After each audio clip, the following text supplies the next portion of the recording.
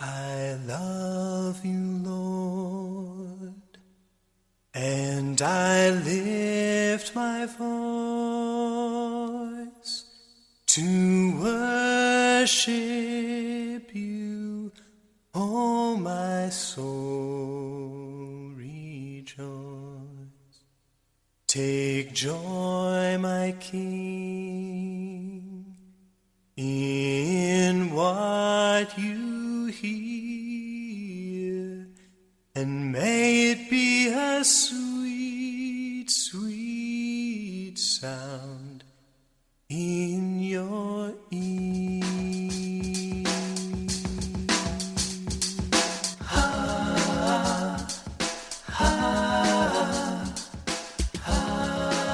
Welcome to Devotionals from Dad. This devotional is entitled Prophecy Fulfilled. Before I begin this devotion, I want to make it clear that it is not politically motivated. It does not and it would not matter which political party was in the White House. God prophesied these things would happen, and no president, king, or other worldly leader can keep it from coming to pass. Do you remember the days when everyone paid with cash or paper checks? Credit card payments were made with knuckle-grinding machines that imprinted your name and account numbers in triplicate. Personal checks were written at the checkout stand. The clerk wrote down your driver's license number and phone number on the check. Research shows that 46% of Americans don't carry cash anymore. 29% of Americans never use cash, and 56% of Americans only occasionally make cash payments. On March 9th of 2022, President Biden signed Executive Order 14067, instructing the Federal Reserve to explore the possible uses of and regulations for digital assets and the potential of creating a digital currency for the United States of America. According to Biden administration, they are placing the highest urgency on research and development efforts into the potential design and deployment options of a United States CBDC, which stands for Central Bank Digital Currency. It's not a question of if, but when, the administration said. The order states, and I quote, "We must take strong steps to reduce the risk that digital assets could pose to consumers, investors, and business protections, financial stability and financial system integrity, combating and preventing crime and illicit finance, national security, the ability to exercise human rights, financial inclusion and equity, and climate change and pollution." So what do the terms exercising human rights, financial inclusion and equity, and climate change and pollution really mean? First, let's look at the statement, the ability to exercise human rights. If the Federal Reserve has a digital currency and the federal government says that I must recognize gay rights, they could freeze my assets if I don't agree with them.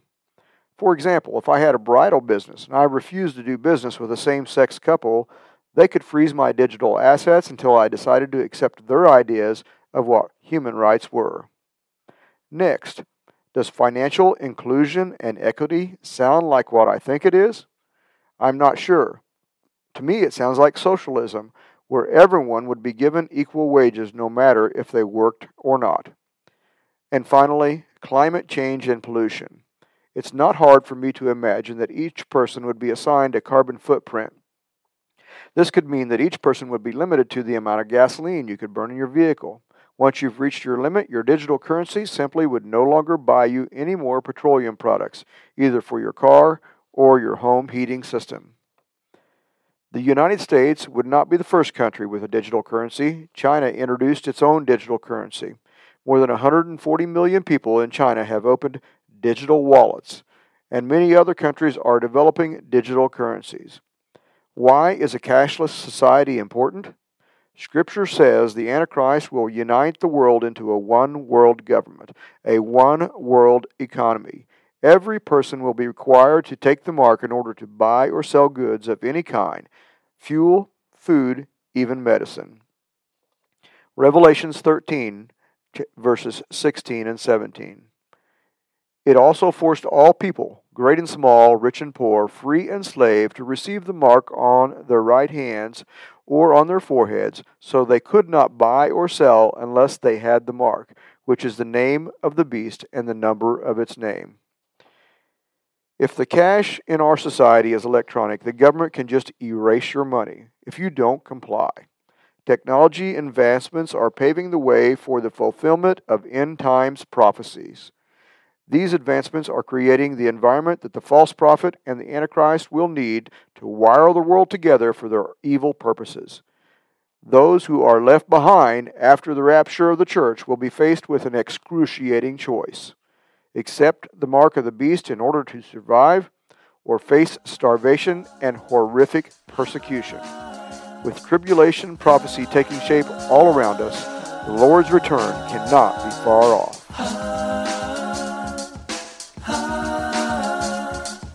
Take joy, my King, in what you hear. May it be a sweet, sweet sound in your ear. It is my sincere hope that something in this devotional touched your heart. I hope that somehow you found some tidbit of wisdom that you can treasure in your heart. More importantly, I hope that you share this with someone that needs to know Jesus Christ as their personal Savior. Love you, Dad.